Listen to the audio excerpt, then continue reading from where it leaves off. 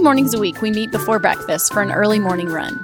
We spend most of our time planning and reflecting on what's happening in our classrooms. This has become our favorite professional development. So we figured, why not share these moments with you? Welcome to Math Before Breakfast.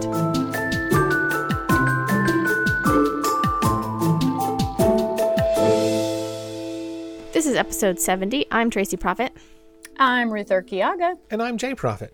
And Ruth, I'm glad to see you again from afar. I know, we are from afar again. Yeah. I'm missing our runs. I'm glad you've been running a little bit with your dog. Yeah. I had to take a survey today online for a friend who's doing a faculty meeting and wanted to have a family feud survey. Yeah. It was like, how much weight have you gained during the quarantine? That was one of the questions. I'm like, who asks? Who gets on the scale when you're quarantined at home with jelly beans and Easter candy? Yeah, right? And ice cream. Not this girl. And lots of baking. So hopefully, I don't know will be the number one answer on that question. That's funny. Well, I did run Saturday. I've been doing this thing just to get myself out the door, which is on Saturdays for my long run. I've been doing, instead of run every street, run every trail, and I'll pick a new park to go to and by myself see if I can make a map and run every single trail, every little piece of it. And it's a math problem, to try to not double back on yourself or try to double back on yourself as least as possible. As little as possible. Yeah. And not get lost in the woods. Yeah. This particular place I went did not have a very good, well, I think the problem was that there were more trails than were actually marked on the map. And so I didn't get them all because it was kind of a hot mess of a map. Anyway, today we're going to talk about Edpuzzle, and Ruth's going to talk about fraction division, and then whatever else might come up today. Whatever else might come up. Yep. So do you want to start with Edpuzzle? Did you have a question or you have a thing to share? I actually had never heard of Edpuzzle. Okay. And was in a math meeting, and one of the teachers was like, oh, it's how I make, quote unquote, my students watch my videos, because they log into Edpuzzle and you put your video there. You can make it, or you can download one from YouTube that someone else made. Okay. And you push pause and put a question, and they have to answer the question before they can push play again. So my fraction division question, I took and did, 4 questions, but it was only 8 minutes of the video. So all of those times when I'm like, and then do this one, and then do this one, they can't fast forward it. Okay. They have to answer it. And it goes right into Google Classroom. So it'll just tell me they got 75%, which is 3 out of the 4 questions I asked them. And it's not counting as a test grade. It's just counting as, did you do it? Did you really watch the video? So hopefully it's going to turn out great. The other part of this was that the teacher said she had absolutely no questions from her students. Like, Edpuzzle doesn't work and I can't get the video to upload, because I had trouble with my Loom videos the week before. And it's because kids didn't have high-speed internet. Oh. So someone said, well, if you take them off of Loom and download them onto your computer and then put them in your Google Drive and then send a link to Google Drive. For some reason, that doesn't take as much internet. And students were able to access them that way. Wow. So in an effort to not have to do that every time, I am trying Edpuzzle. And I only did it for one day. And today was the day. And I got 2 students who texted me and was like, this doesn't work. But they were logged in on a computer where there were 2 Google accounts. Okay. And they weren't in the right account. So it just said, ask your teacher to put you in this class, when in reality you were trying to log in as your sister. So that was a little bit of glitches, but. Well, 2 out of all of your 100, right? That's not bad. Well, it's also not due until Sunday. This is the day that Mrs. E thinks you should do it. Right. But students, they haven't really been following it. They're only in 6th grade. They're 12 years old, and I'm still getting Sunday at 11:59. Submit. Oh, wow. Yeah. All right, so I have a question about that and then a comment. One is, tell me about the login process, like on your end or their end, because one of the things I'm hearing from teachers, as you know, you like online, you see people like, can you suggest blah blah blah, but please don't make it another login. So I'm wondering how hard the login process is. Well, for me, because my school has an account, which I think my school got an account during this COVID-19 setting, I literally just said, this is my name and this is my school. And I don't want to tell you my phone number, and I don't want to tell you my email, and I don't want to make a password. So I'm just in there, and I have access to all of the teachers in my school as well as anything on YouTube. Okay. And the students are supposed to be in Google Classroom and click a link, and it takes them right to the video. Wow. They're not supposed to have any additional login. Well, that sounds good then. Yeah. So cool. As the week progresses, I will see. And if it turns out great, then I probably won't talk about it again. But if it's a hot mess, it's funny. It feels like the things that are not working are the things we talk about. Just in life in general. Yep. No kidding. I will say that I've used it once for PD. I wanted to do a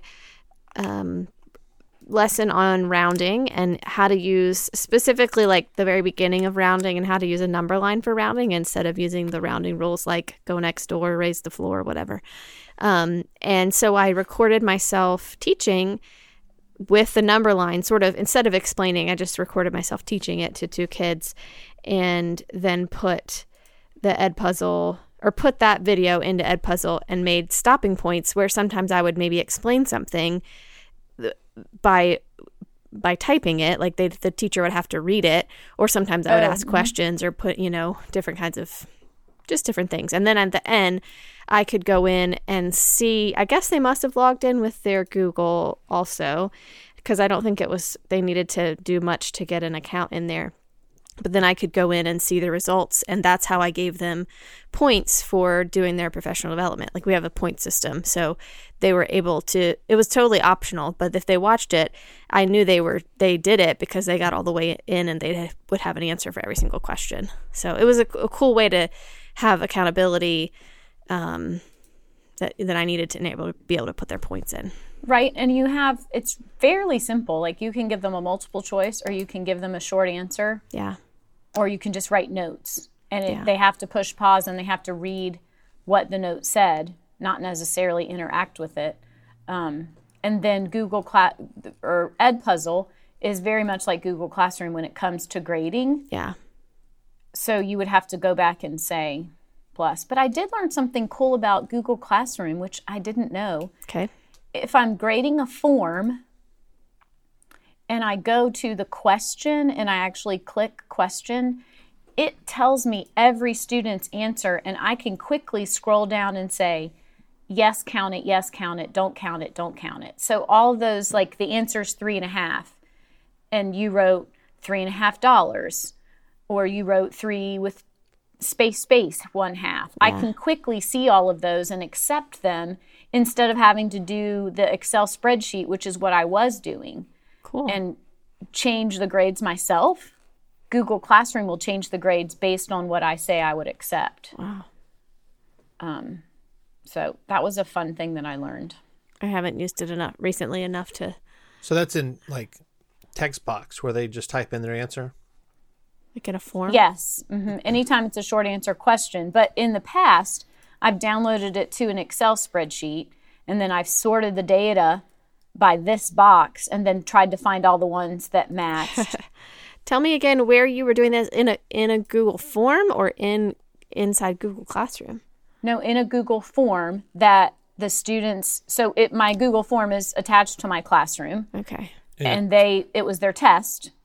They took the test, and I found out that I don't have to look at a spreadsheet and change the grade myself. I can quickly just go, and Google Classroom will change the grade. When you have the form set up as a quiz, you can create the form from Classroom, and in the form you tell it that this is a quiz, and it turns on like gives you where to put the right answer, and for open response. I haven't seen this feature, but it's probably only available when you have it turned on as a quiz. Then you can scroll down. I know that you can go question by question and see what everybody entered. I haven't seen this feature, but you go question by question, and then you scroll down and you can, choose whether it's correct or not. So that's how you did it. You had a quiz, a form. Well, that's how I'm going to do it. Okay. I found out after I had hand graded all the other ones. You're learning so much, and I don't know, I said this last week, but I'm just going to come back to, there are things that you're learning right now that you're being forced to learn that you're going to use next year. Yeah. When that was our faculty meeting today. Our principal was like, tell me something that you're going to change or something that you're going to do because of what you're doing. And one of the teachers said, Google Classroom is something that we could use in our middle school classroom for quiet students to interact, because students who would never raise their hand during a number talk or try to attempt to a riddle or something that there's no, like, you don't have to do it, it's not required, but I'm going to put this out there. They're free to do it. We have a middle school student that I taught last year who's in 7th grade, and he just got Student of the Month. So we're still honoring kids at home. But the 6th grade teachers were like, what? And apparently, since he's been home, he's interacting with his teachers like, hey, I think this poetry unit is really cool. I love learning about poems. But he is like way too cool to ever say that in class in front of his friends. Huh. And with the fear of the teacher saying, Drew thought this was really cool. When you're at home and your teacher's not going to share that, I don't know. It's just been pretty cool to see different personalities of kids coming out. Awesome. So We've seen seen that stuff we're going to learn. Even at the college level, students who are taking to this format better and connecting better and staying engaged through, whether it's through writing comments or, it's, I'm not going to get into my whole philosophy. Online education is a fit for some students and is not for others. And if a student's never had the opportunity to use an online course, and then all of a sudden they get it, there are some students who are going to do better this way. And it's interesting to see them come out and flourish where they may not have. They're just sitting at a desk. Yeah. This isn't on the agenda, but I got to tell you 2 things I'm excited about. I didn't have much to share, but then I realized I do have 2 tiny little things to share this week. And that is that I got invited to participate in a 3rd grade teacher's Zoom on Thursday with her class. And we're going to do 2 ESTA mysteries from Steve Wyborny. Have you used those before? I haven't. Do you know what they are? I do. So I'll explain in case somebody has it. You I don't don't know. Okay, well, I tell you, Jay. So an ESTA mystery is estimation and like a mystery put together. I did get that. Yeah. Much. And he has a ton of them, like over 50, maybe over 100, I don't know, that he's created, different levels. And what you do is you see an image to start, and you're trying to guess you're trying to estimate how many it is. Usually it is, I don't know if it's always, but all the ones I've seen are like a clear container and then a lot of little things in the clear container. And so we're looking at one that's like plastic kazoos. So you say your estimate of how many you think they are. And then he starts giving clues one at a time. And there are 5 clues. And the idea would be that in person, you are crossing off numbers that it can't be. So the kazoo one, it says the first clue is it's an even number less than 60. So if you had a 100s grid, then you would cross off all the odd numbers because it couldn't be odd, and you'd cross off 60 and above. So now you're looking at what's left, and then you get another clue, and it causes you to cross off some more and some more and some more, and then you get down to the last clue.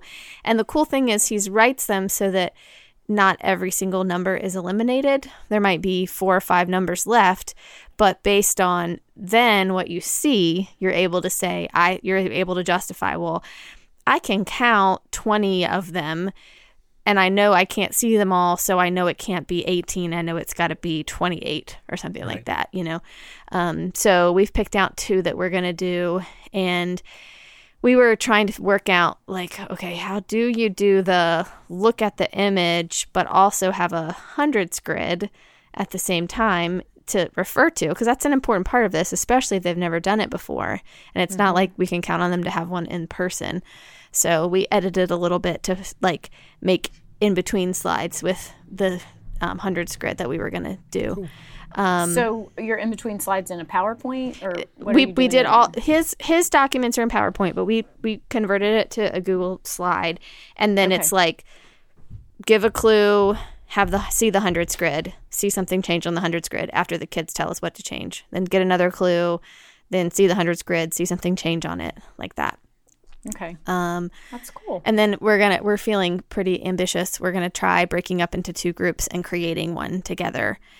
Like I'll take half the class and she'll take half the class, and we're gonna try making one. So what does that mean? Take half the class? Like in Zoom, like using small group and breaking up into small groups, and half of them will go in my small group and half of them will go in her small group. Zoom calls it breakout rooms. Like they'll click another link? No. I don't actually know how it works. We're going to practice. On the bottom of the Zoom screen, there's a button that says breakout rooms. You may not have it. We're using Zoom right now. And I can click it as the leader, and I can assign rooms manually, or I can just say, right now I only have one participant other than me. So I can't, assign you into several rooms. But if I had 20 people, I could say, I want to assign everybody into 2 rooms, and it would just split them up automatically. And then you would only, as a participant, be able to see the people who are in your group? Right, in your breakout room. And then you can come back together? Yes. Wow. I might have to check that out. That's how all my my math specialist courses where we used that breakout. I mean, it was in Blackboard, but we used it all the time. And I do remember realizing like, this is kind of mind blowing. Like how you can just randomly go into another room and then you're back into this room. It's cool. Yeah. So I have a Zoom every day at noon, or every Wednesday at noon. And I usually have like 22 kids who come. Yeah. But it would be fun if we could except I don't know if I'd get in trouble if there wasn't an adult in that Zoom I do worry room. about that. Like that we're going to only do it because I'm going to hopefully be in one and she's going to be in the other. Yeah. And that's completely random? Well, no, you can manually arrange it or you can randomize it. It depends on how much time. Like if you already have groups set up in your room, you can go in there and set the groups up. Or if it doesn't matter, it's just a quick all right, break up and talk about this. You can just have it split, automatically assigned to 2 rooms or 3 rooms or whatever. Yeah. The other thing I'm going to do with her on the following Tuesday is she's having a virtual variety show, and I'm going to be one of the guest variety people. I don't know. What are you going to do? I don't know. I haven't decided whether I'm going to do juggling or maybe some sort of math magic trick, one of those like forced answer question things. Right. Does anybody have any other ideas of a talent that I have? Those are my only. I don't know. I think your juggling's pretty cool. Okay. Especially if you juggle something other than just like tennis balls. Yeah. All right. I'm going to have to practice though and like set up where I'm going to set it up so they can still see what I'm doing. Yeah. Okay. Well, I got till Tuesday to figure that out. Okay. So let's talk fraction division, friend. Okay. One more really cool thing that I learned. Oh, yes. My husband had an email that he had composed and he asked me to edit it. And I wanted to copy and paste it into a text message and send it to myself because I couldn't edit on his phone. Okay. Well, I got it completely copied and then completely highlighted, and instead of copying it, I deleted it. Yeah, and I was on his phone. Oh. So I and he was completely cool with that, right? What? You already know this. No. You just shake it. What? Oh, like undo on a cell phone. You shake your cell phone, and that's like undo. Yeah. The email came back. I would have never thought about that, but I have shaken my phone by accident, and it says, "Do you want to undo that typing?" I'm like, no. I wouldn't have thought about that either. I had forgotten that was the case. Huh. Okay, I'm going to have to try that. Now, yeah, we use iPhones. So for those of you out there with a Samsung Galaxy. Oh, right. I don't know if it works. Check it with something not important first. Yeah. That's right. Wow, that's pretty cool, Ruth. Okay. Thank you. So that's pretty cool. Okay. So fraction division. Fraction division.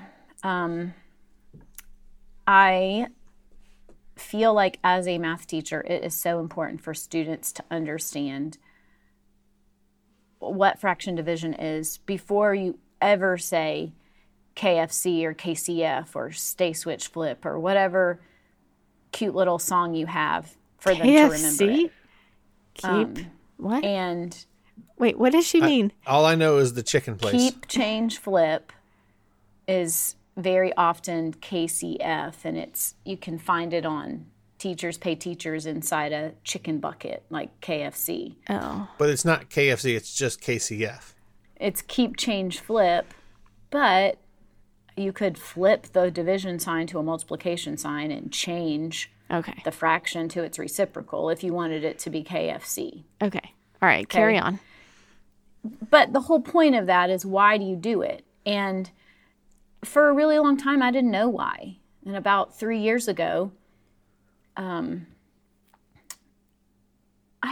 think it was a Sweetbriar like math thing that I went to at Sweetbriar College. And I remember learning why you needed the reciprocal. And then I was like, okay, I'm going to have my kids model these problems, and we're going to talk about why you need this. And as the students were creating models, like how many thirds are in 3 and how many 2/3 are in 2 1/3, whatever, building them with fraction bars, then we would have all of the division signs up on the board.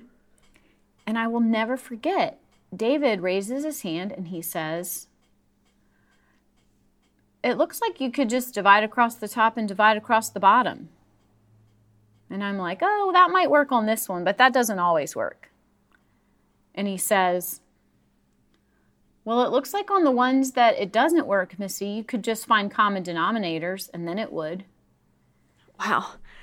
And he's absolutely correct. Every single fraction division problem, if you made it like fractions greater than 1, so you convert your mixed numbers, and then you find common denominators, every single fraction division problem can be solved like that. And now he's teaching 6th grade math.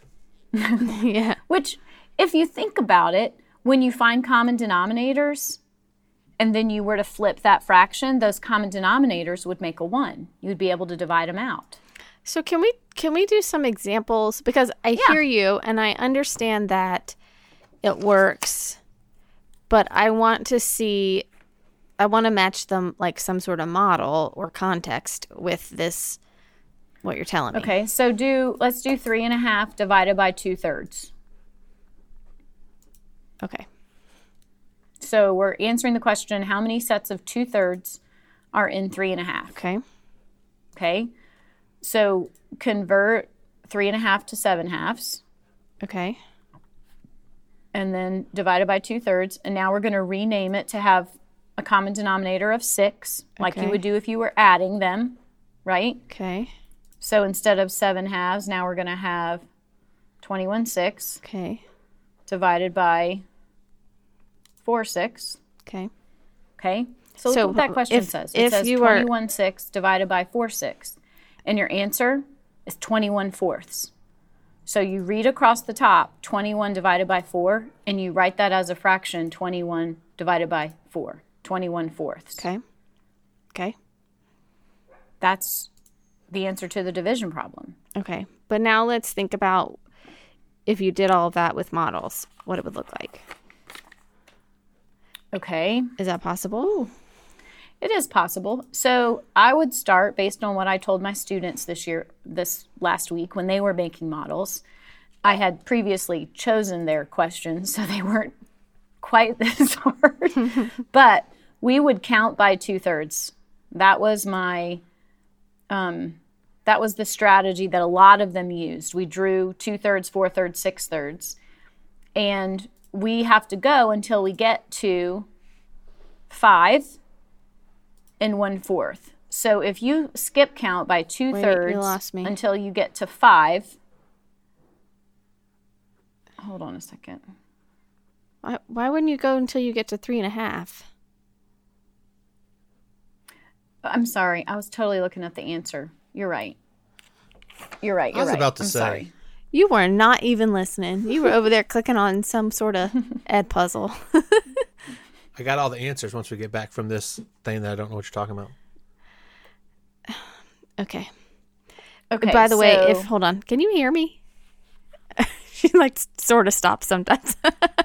If you, I would just recommend that if you're listening, I think you're going to learn a lot more if you write it down. So, because like Jay said, if you're not, it's easy to get lost in this. So go back, write it down, and then stay with us. Okay, go. Right, and if I would have known Tracy was going to ask me to model it, I would have picked a better Wait, one. how long have you known Tracy? I know. And you thought she wasn't going to ask for some proof? Okay. Okay, so I'm at 3 1/3. I've made it to 3 1/3, and that's taken me 5. By counting By skip counting, by 2/3. All right, hold on. Let me write it out. 2/3, 4/3, 6/3, 8/3, 10/3. Is that where you are? Is that what you said? Yes. That's 3 1/3. Okay. Now what? So, well, now I'm at 3 1/3, and I have to get to 3 1/2.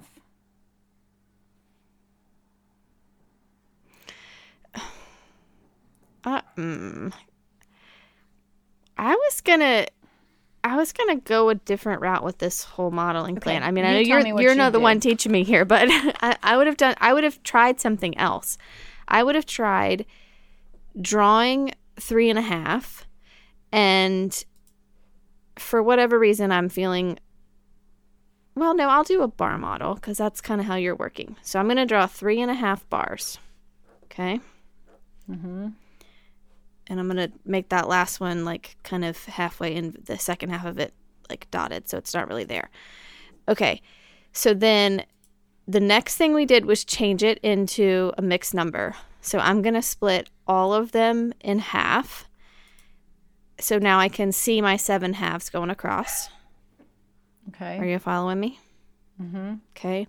Then you changed it into sixths.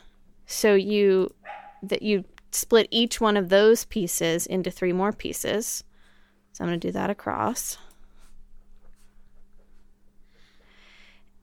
And then now I can see 21 of these pieces going across. I got 6, 12, 18, 19, 20, 21. And now instead of looking for groups of 2/3, I'm looking for groups of 4/6. Okay. So I'm going to circle a group of 4/6, 1, and I'm going to go across and circle how many groups of 4/6 I can in there. 2, 3. Are you at the 3? Mm-hmm. Okay. 4. 1, 2, 3, 4, 5. So I have 5 whole groups, and then I've got one tiny little piece left over, which is a 1/4 of the piece I'm circled. looking for. Right? So I can see 5 whole groups. Yes. And 1/4. Where's the 21? Oh, wait, no. What's the answer again? 5. Yeah, 25 1/4. Okay. 5 1/4. Okay. What do you think of that? So I think what I tell my students is that sometimes it's easier to model them because you can see that model in your head. Sometimes it's not. Yeah. But one of the questions tomorrow, I think, the question is 6/8 divided by 2. And they have to answer it, but then they have to write back to me and tell me the best way or the easiest strategy to do. And I'm really hoping they're going to say, well, 6/8 divided by 2 is 3/8, instead of I've, put a 1 under it and turned it over and flipped it and simplified it. Yeah. And I feel like that's kind of how I've had to present it to parents too, because I purposely spent a whole week on we're going to model a division problem, and I'm going to show you this strategy, and we're going to model another division problem, and I'm going to show you this strategy. And I had a student who was like, are you going to show us keep, change, flip? And I said to her, because I saw her mom kind of in the side of the video, I said, I absolutely am. And you can use it right now if you can tell me why it works. Do you know why you keep, change, flip? And she was just like, got these great big eyes and looking at me and was like, you're not in trouble at all, because that's absolutely correct. But my job as a teacher is to make sure you understand it. And so I'd really like for you to go slow with me so you have a solid understanding. Yeah. Is the mom in the background like, oh? I don't know. Her mom obviously wasn't showing her face. Yeah. She just wanted to know that she had already taught her daughter. Yeah. And her model, the chocolate chip question that I had last week, this particular student's model, she just wrote a division problem and wrote the answer. I'm like, yeah, that's not really what the question was. Yeah. The question was, how do you model it? So I can make sense out of the making common denominators. I can see where that works, because you're like making them broken up into the same kind of pieces that you want to find within the dividend. But can we try one where we're modeling what it looks like to divide the numerators and divide the denominators? Okay, so I'm going to go to my assignment that I gave my students and find a problem that that works. That works. I did 4 3/6, which I know you would convert to 4 1/2, and it really doesn't. But just stay with me. 4 3/6 divided by 1 1/2. Ooh, Jay's even writing this one down, I think. I'm not doing math. I'm coming up with titles. Oh, okay. So when you convert this to an improper fraction, you have 27/6 divided by 3/2. Okay. Okay, so this isn't a good example either, because there you go. 27/6 divided by 3/2. 27 divided by 3 is 9, and 6 divided by 2 is 3, and the answer is 3. Well, why isn't that a good example? Because it was a whole number. I mean, maybe this one will work. Let's try a model for it. Is that what you're saying? I am doing it now. Yeah. Are we going to do the same like tape diagram kind of thing? Is that the way to show it? So I'm going to draw 4. Is this really called a tape diagram? Is that what we're doing? Or am I using that word wrong? I have never called it a tape diagram, but what are you calling it? Just a fraction bar model. Okay. Like a linear model. Okay, let's do that.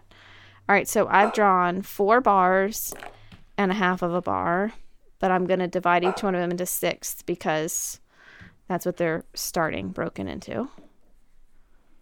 Okay. And that last one is broken into 3, and then there's nothing on the end. I lost track of where my lines are. There's so many. Okay. Then I'm looking for, where I can see 27 parts going across. What does the divided by 3 step look like? Wouldn't you 9. Make groups of 3? Maybe. All right, let's try it. 1. So I'm going to circle 3 of those 6 at a time. Mm-hmm. Okay. 1, 2, yeah. 2, 4, 6, 8. Yeah, I got 9 circles going across. All right, what do we do for the 6 divided by 2? Gets 3. Makes 3.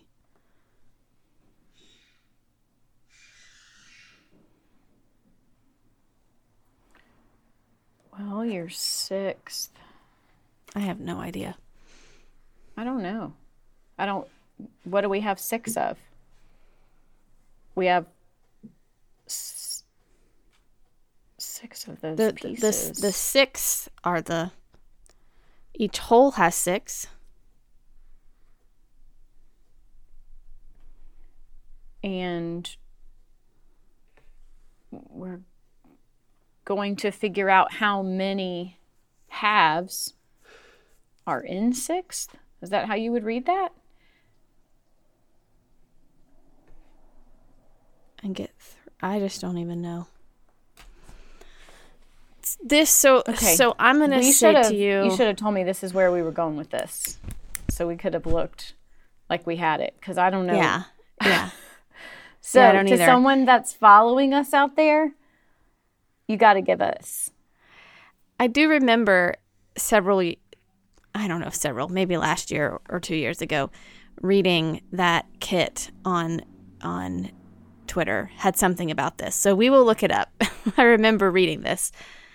I feel like I can make sense of and see what's happening in the first strategy, but I can't see, though I can see it works, but I can't see why it works with the model yet. And so I'm not convinced to use it yet. So, okay, one more that I did. Okay. 1 1/6 divided by 2 1/3.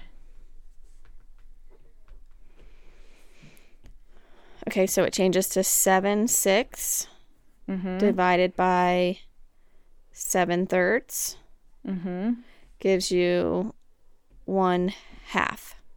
Correct. So I was trying to see if we could see what happened from the 6th to the 3rds in our models on this one. Okay, let's To try it. understand why it's a half. All right, so I'm going to draw 2 bars, but only have, oops, I didn't make those equal. 1 1/6 filled in, and then not this one. Okay, and then, so divided by 7, like that's split, taking those 7 parts and splitting them up into 7 groups, you get 1 in each group, right? Okay. That's where I'm seeing the 7 divided by 7 is 1. Then 6 divided by 3. So I'm taking 2 of those 6 to fill that 3rd. Because the question is, how many 3rds are in a 6th?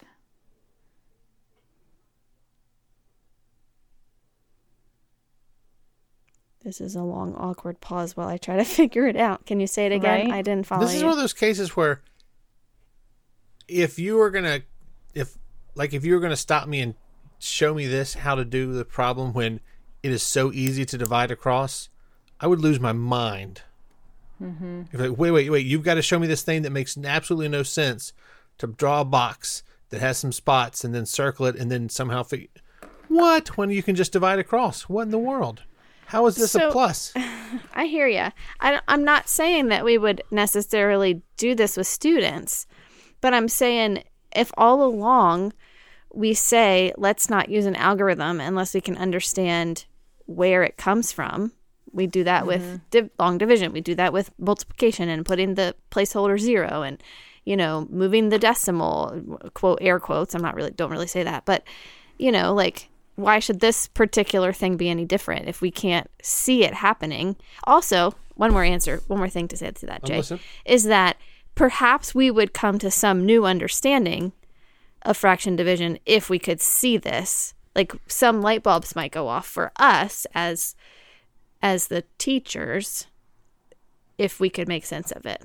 Like when a teacher comes to looking at this and sort of just stumbles upon the keep, change, flip, then I feel like they have a new understanding of what's happening in this operation. So maybe there's something else we have to understand if we can get a model to work with this air quotes trick.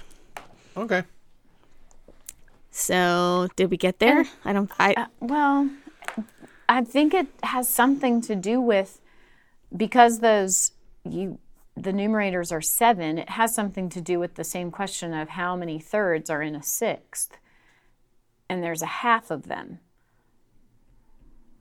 So if I have 7 sets of thirds, how many of those are in 7 sets of sixth? Does this algorithm, is this an algorithm or is it a trick? What are we calling this?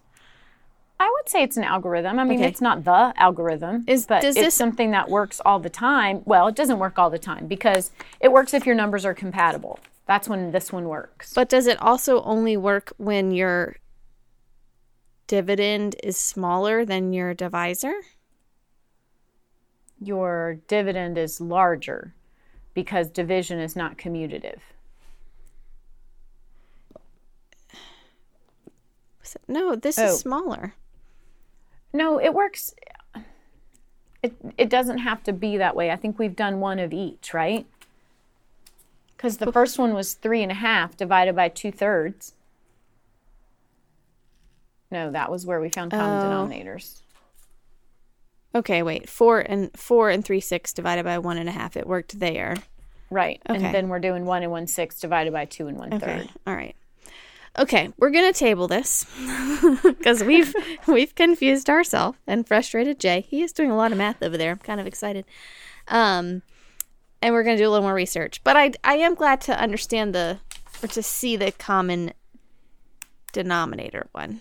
Right. And so I feel like I need to finish because I don't just teach my students this way. But then so today the students were introduced to things we already know to be true about division that lead us to using the multiplying by the reciprocal. And the first thing is that if you have a denominator of 1 or anything divided by 1 is itself, it keeps its identity. Okay. We know that to be true.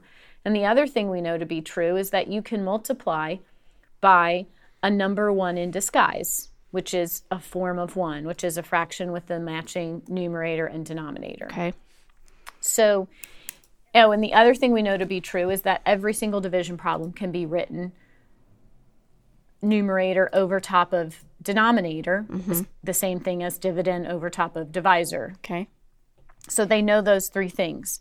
So if we have this same problem, 7/6 divided by 7/3, well, if I know I want my denominator to be a whole number of 1, then I have to multiply 7/3 by something to make it 1, which is where the reciprocal comes in, because that is the definition of a reciprocal, the number that you multiply by to get a product of 1.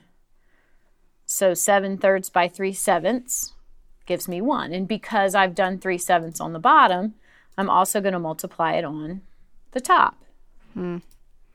And once you understand that bottom step of turning the denominator into a 1 goes away. It's not necessary, which is why 7/6 times 3/7 is now the stay switch flip. Yeah. As you were explaining that, the piece that I missed was that in order for like how you were explaining it to work, you had written it as 7/6 the fraction over top of big huge what is that called? Vinculum? Yep. What is that word? Vinculum. Over 7/3, and then you were trying to get 7/3. I'm saying it back to you so I make sure I've got it. You're trying to get anything divided by a 1 is going to be itself. So if you can get the denominator to be 1, then you've simplified your life a little bit. I didn't say that on purpose. And then so I'm going to multiply by the reciprocal on the bottom, or on the denominator, to get 1 on the denominator. And what I do to the denominator, I've got to do to the numerator. So times 3/7. We're using a couple of cliche math verbiage there. But the reason why we say that, what you do to the top is, or what you do to the bottom, you do to the top, is because that is forming a 1. That is multiplying by 1. So when I have 3/7 on the top divided by 3/7 on the bottom, that itself is a problem that equals 1. So you have multiplied your fraction by 1, which means you have renamed it, and it's the same. You haven't changed its value. It's very much like when you simplify 5/10 and you divide by 5 on the top and the bottom. In reality, you are dividing by 5/5. Yeah. Okay. I like it. Me too. Were you following that part? Not exactly. I was doing more. I was working on the algorithm side, trying to, I guess, prove the algorithm in my head, not using boxes and circles and dots and snakes. So Cool. and I made it work, so I understand it now. Good. Good. All right. Well, we have some. This is good. It gives us something to think about for next time, which is where can we see this happening of dividing across the top and dividing across the bottom. Something else I want to throw out there to see if anybody's heard of it. Another teacher shared with me this. Oh, I don't know the actual name of it, but it's a math curriculum maybe, or supplemental curriculum that has to do with Lego, and she shared some links to it, and we'll put the link in the show note. I apologize, I don't know the actual name. Jay's probably looking it up right now, but I'm just curious if there's anybody else who's used it before and has any feedback or thoughts about it. Is it fractions with Legos? It's like everything. It's an actual curriculum. I know we see like things on Pinterest where they're like, use this, but it's no, not that one. It's a curriculum that this lady has. It's a college professor that she's written, and my friend went to one of her like PD things about it and was just asking me what I thought about it. So I'm curious if any of our listeners have tried it out before. Is it Totally Awesome Lego Math Activities? No. Okay. I don't know. Brick math, maybe? Try that. So on a little side note, I asked my son what he's been watching during this quarantine, and he said he's been watching some Lego reality show that's like a cooking show. Lego Masters. Oh, okay. The kids and I watched it. It's pretty cool. That's like something that he and his wife can agree on. That's awesome. It is called Brick Math. So just let us know if you've heard of it and have any feedback. That's weird, curious. All right, friend. What takeaways do we have today? Oh, wait. Did you have some solutions about Edpuzzle while you were researching while we were talking? You had talked about incorporating Edpuzzle into Google Classroom. Mm-hmm. And I was running it through my Google Classroom while we were talking about that earlier. And I was able to, assign it to my Google Classroom. It showed up in the classroom.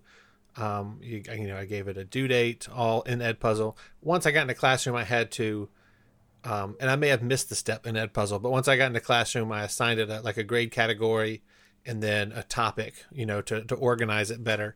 But yeah, it came right through and showed up and, had a link to the video or link to the Edpuzzle page with the video that I had attached to it. And did you just pull a video from like a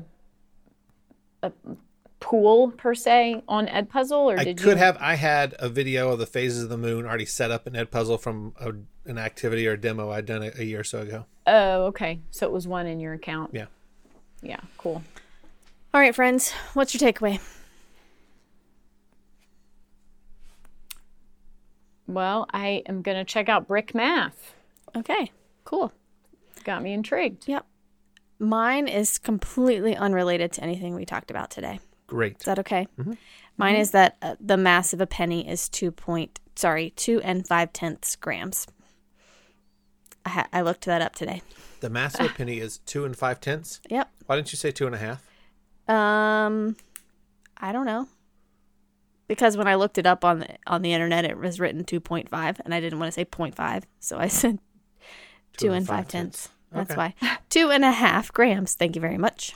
I was trying really hard to figure why is it 0.5 of a gram? Is there something technical that you can't split a gram in half? It's just it was written as a decimal, so that's what my brain saw. Oh, okay. Okay, how about you? You have a takeaway? I know how to divide fractions without any of those other things, and I'm okay with that. What do you mean? Without modeling it. Yeah. Oh, okay. Without I got frustrated, and then I realized, I don't need to get frustrated because I can't understand your model. Yeah. I know what I'm doing. Yeah. That's all good. And are you using the keep are you using the multiply by the reciprocal plan? Or were you... No, I was trying to figure it out without doing that. Okay. Say I did got a common denominator. Okay, good. And then the two numerators turn into a fraction. Yeah. Nice. And so that's because I was trying to do it without multiplying by the reciprocal, just to see, I guess, taking one step away from the algorithm to see how it works out.